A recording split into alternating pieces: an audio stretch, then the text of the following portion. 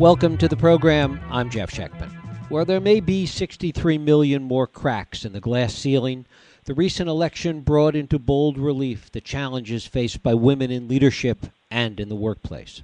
And while electoral politics is not the perfect hothouse for understanding the issues of women in leadership, it certainly reflects back many of the problems, challenges, and even opportunities that women face today. It's interesting to look at some of the statistics. Women account for a majority of college graduates, but only about a quarter of full professors and university presidents.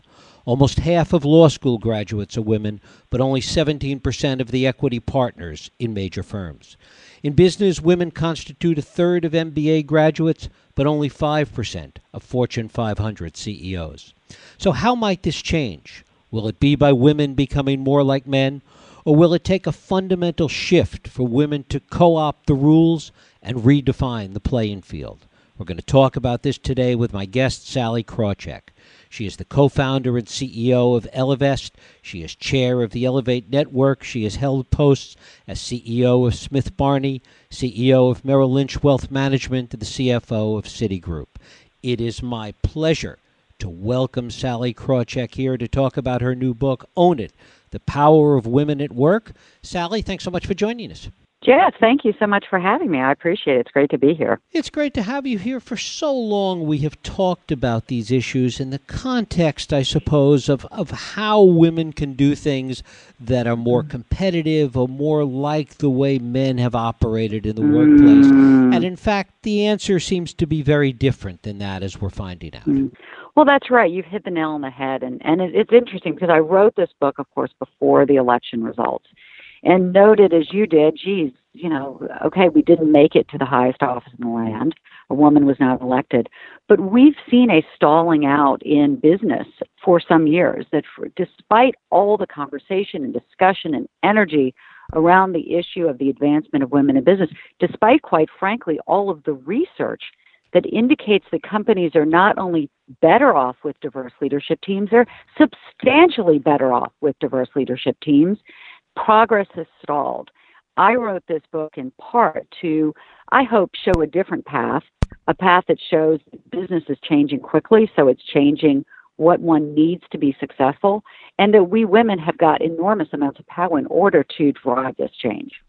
There's lots of talk always about the degree to which business is changing, and that the workplace has certainly become more collaborative, and that the fundamental nature of the workplace is certainly different than it was 20, 30, 40 years ago. Mm-hmm. In your experience, how true is that, and how widespread is it? Massively true. And it's not even just 20 years ago or 10 years ago, 5 years ago.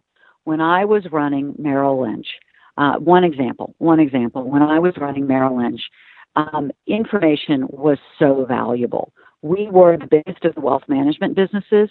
We conducted weekly surveys of our clients such that we knew what they were thinking and their satisfaction level every Friday afternoon.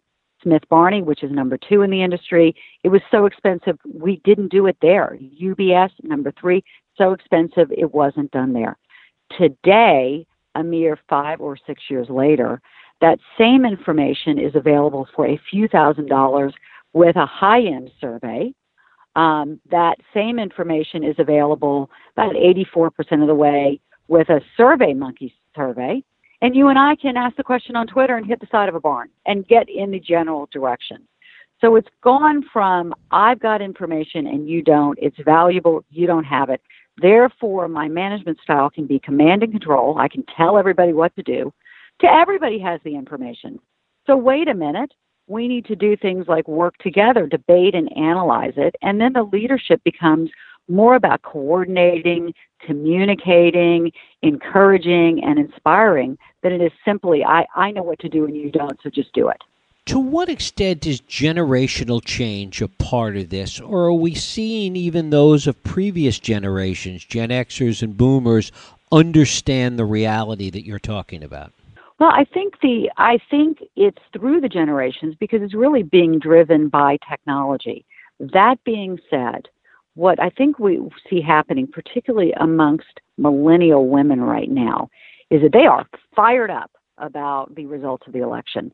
You know, it's interesting because, to drop a name, I've had the privilege of spending time with Gloria Steinem, and she would point out that women are the one group that become more, that get, oops, sorry, that actually become more radical as they age. Whereas mostly you think about individuals who, you know, become less radical, more mellow, more conservative as they age. Well, women, and I know when I was younger, that in my 20s, I sort of thought this whole feminist thing is over. You know, we've got this. This was my mother's issue. Well, younger women today are fired up about the election. The second thing I would tell you that's really important, the gender pay gap, which at today's rate will take decades and, by some studies, 150 plus years to close, longer if one is a woman of color. That today technology means that we are able to determine our own pay gap, that we can use services like GetRaised or Comparably or Payscale.com or any of those to understand how much money we should be paid. And so what we're seeing is the number one reason millennial women are leaving their jobs is not for better work-life balance, and it's not because they want to raise a family. It's to make more money, and they're doing it at a greater rate than millennial men. Talk about it in the context of the education gap, because certainly it is different, not just among millennial women, but among college-educated women versus non-college-educated women. Well, sure. And what I would say about, you know, the book Own It is it really is written to professional women. I find that we tend to hold so many of the men's books, we tend to say, okay, this is who you're talking to. You're talking to entrepreneurs, you're talking to executives, you're talking to what? Women's books, we tend to always ask, what are you doing for all women? And I can't share a story for all women because my jobs were as a professional woman. I can't speak to all women. I would, you know, never have gotten the book written because I would have spent my entire life researching. Here's what I can tell you. What I can tell you is that when companies have more diverse leadership teams, more gender diversity at that senior level table, there's research that indicates there is a smaller gender pay gap. I believe what follows from that is also more, I would say, woman-friendly, but let's say human-friendly work policies, such that we'll not only have a flexible program perhaps, but flexibility without shame. That I believe that can lead to greater parental leave policies. And so these things, all of these things can go together. We know that when there are more women in leadership, that there's greater employee engagement that occurs, that employees are happier, that there's less risk, that the returns on the company are better, that there's more innovation.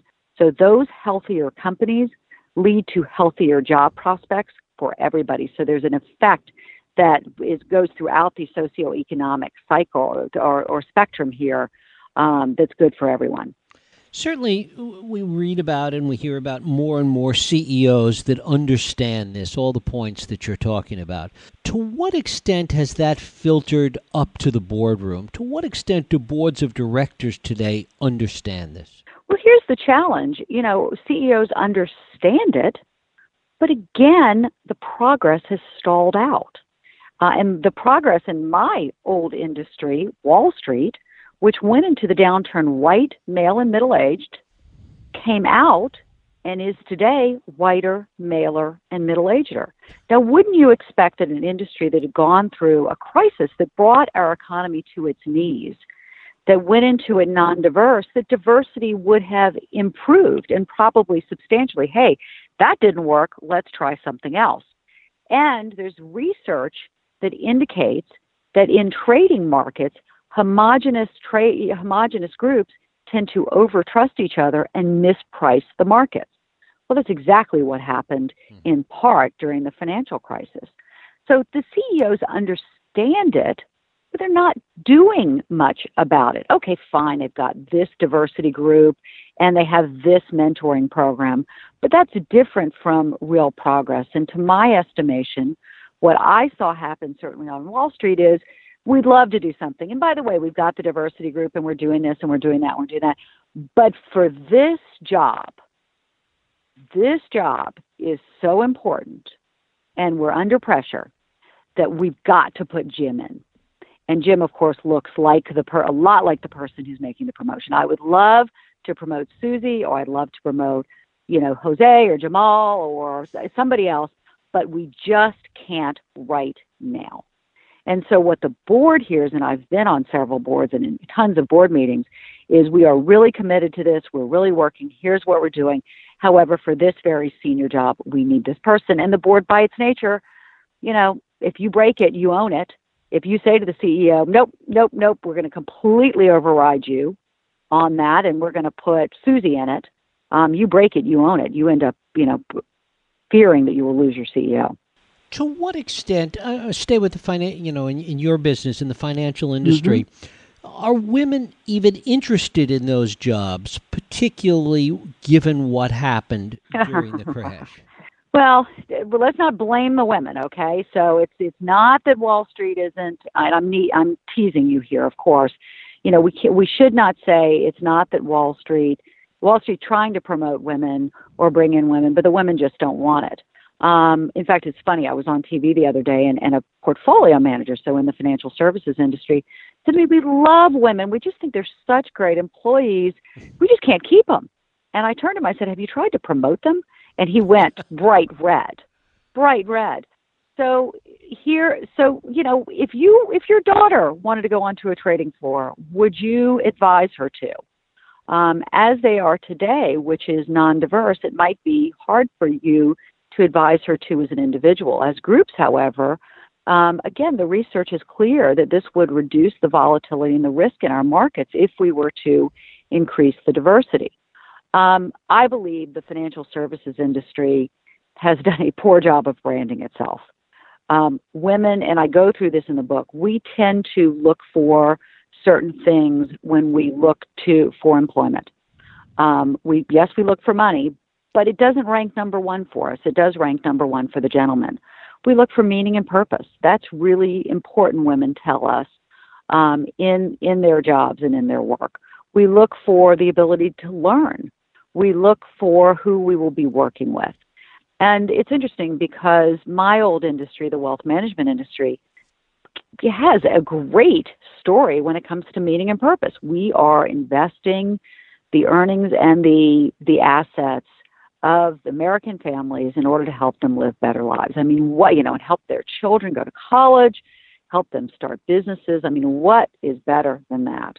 But somehow, we all know how Wall Street's brand instead has become about the crisis, about making money for the sake of money, et cetera. So they've done a poor job of making themselves attractive to broader swaths of people. And this comes back around to really what we started talking about at the very beginning of this conversation, that yes, this conversation is about women in the workplace, but it's really about the changing nature of the workplace. And the financial services industry may be the penultimate example in terms of the degree to which it needs to change. But this change needs to take place in a very structural way in so many industries. That's right. Here's what I think is different going forward. We talked about the information that individuals have, which I just didn't have in my day. So in my day, well, I hope it's still my day, but in my earlier day, if a company wasn't treating me or women or people well, my choices were I could stay there, gut it out, hope for a new boss. I could go to another company with very little information. I'd take a friend for a drink and say, "Hey, how is it there?" And he or she would say, "It's great." And I'd say, "Okay, here we go." Or I could go home.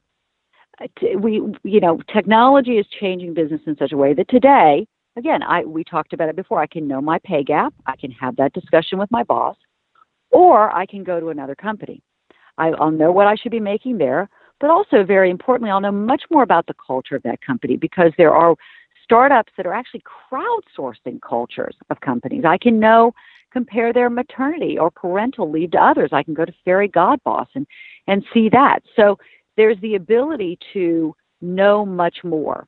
By the way, if you go to the Ellevest website, we have an ebook called Mind the Gap that talks about closing all the different gender money gaps that exist with a wealth of resources and websites that one can go to with this information.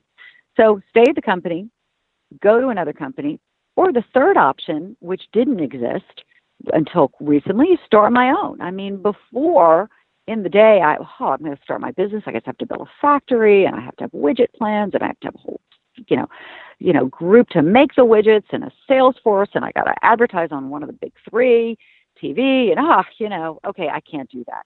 Today, the costs are coming down so much. The cost of technology. I mean, we've gone from servers to in the cloud. We've gone from even things like real estate. We've gone from long-term leases to WeWorks. We've gone from hiring an HR department to Zenefits. Heck, at Ellevest, we've gone from a receptionist to an iPad. We've gone from business travel to video conferencing. So the costs are coming down such that you can start a business, from your savings in some cases. You can start a business raising money from friends and family in some cases. And the final option, and by the way, women are starting businesses at 2 times the rate of men right now. And the number one reason they start a business is to work at the business at which they want to work. And then the fourth option is to have a non-conventional career, consulting or freelancing. And again, the infrastructure has built up around that in a way that is approachable for individuals. It just wasn't a few years ago. To what extent is that working against women within the corporate environment that we were talking about earlier? The fact that there are so many more options, the fact that some of the best and the brightest can engage in this kind of disruption that you're talking about and start their own businesses and do it their own way. The fact that that's keeping them out of or preventing them or encouraging them not to go into the corporate world, to what extent is that having an impact in and of itself? Well, I think it is having an impact and will have an increasing impact, but I think the impact is a positive for women. I think it can be, over time, a real negative for companies, a real negative. That, again, that we just didn't have that many choices as women. And so more individuals would stay at a job that they weren't happy in because they had to, or they needed to, or there weren't other options. I think companies today can be hollowed out.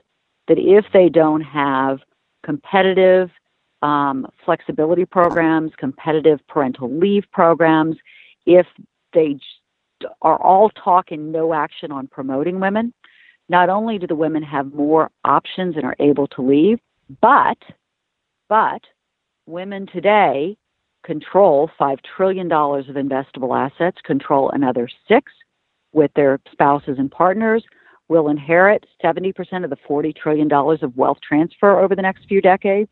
So these women are increasingly taking their money and investing in companies whose values align with theirs. Values-based investing is growing like a weed, and it is driven by women and millennials.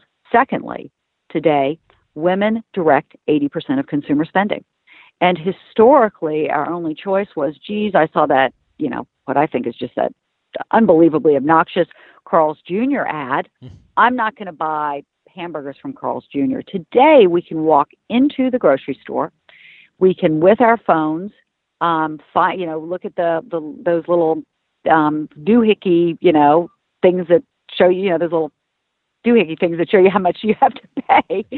We can scan that on our phone, and a service like Buy Up Index will tell us what the gender makeup is and what the gender policies are for the companies we buy from. Or we can go to Done Good on our browser extension and, again, buy from companies whose values align with ours. So we have the investable assets.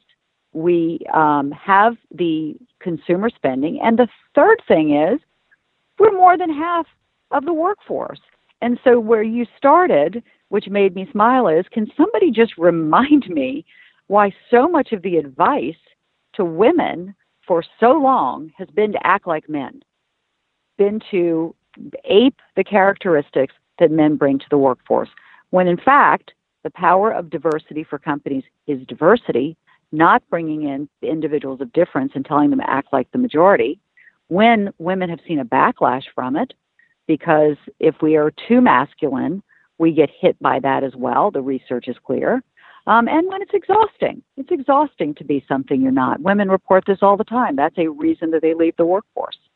And what role, then, do you think that the social, cultural, and even political divides that we have today has an impact on what we're talking about? It's an interesting question, and I'm pausing on it because what I certainly have seen is that the discourse around these topics has gotten less collegial, to say the least. It's interesting, when I started writing about these topics a few years ago on LinkedIn, and I wod say there's a gender pay gap, and the comments I would get, which, as you may be aware, LinkedIn is not anonymous. You can tell who people are. I mean, you can tell the company they work at. You can tell what their title is at the company. And what I would hear, I talk about gender pay gap, and excellent, point, Sally, and let me add another. And that was really the line. Today, it is not quite, Sally, you ignorant slut. But, it's much sparkier. There is no gender pay gap. How dare you? This is an outrage. You women are too greedy. I mean, read some of them there, or don't, because it's too upsetting and depressing. And I always want to say, I can see you, right? And what's particularly frustrating about it is that in this ugliness of discourse, the advancement of women is good for everybody. And so I'm now having to, not that it's helping, but I'm starting off my writing with, hey guys, hey folks, this is good for the women. It's good for their families, in particular their daughters benefit from seeing their mothers engaged in the economy. They, then tend to make more money themselves when they grow up and are in the workforce. It's good for the companies. We've gone through the research that companies outperform as a result of this. It's good for the economy. And this is what, you say to some folks who are non-believers, geez, does your business have any women clients or customers? And would it be good for them to have more money? Because they could then buy your goods and services to a greater degree.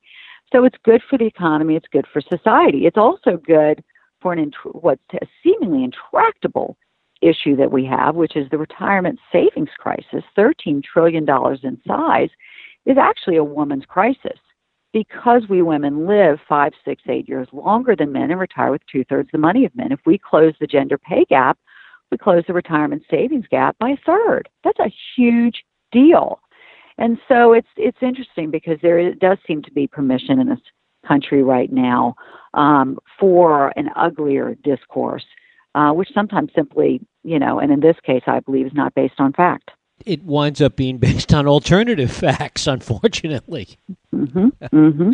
Sally Krawcheck, her book is Own It, The Power of Women at Work. Sally, I thank you so much for spending time with us today. It's a pleasure. Thank you for having me. I appreciate it. Thank you.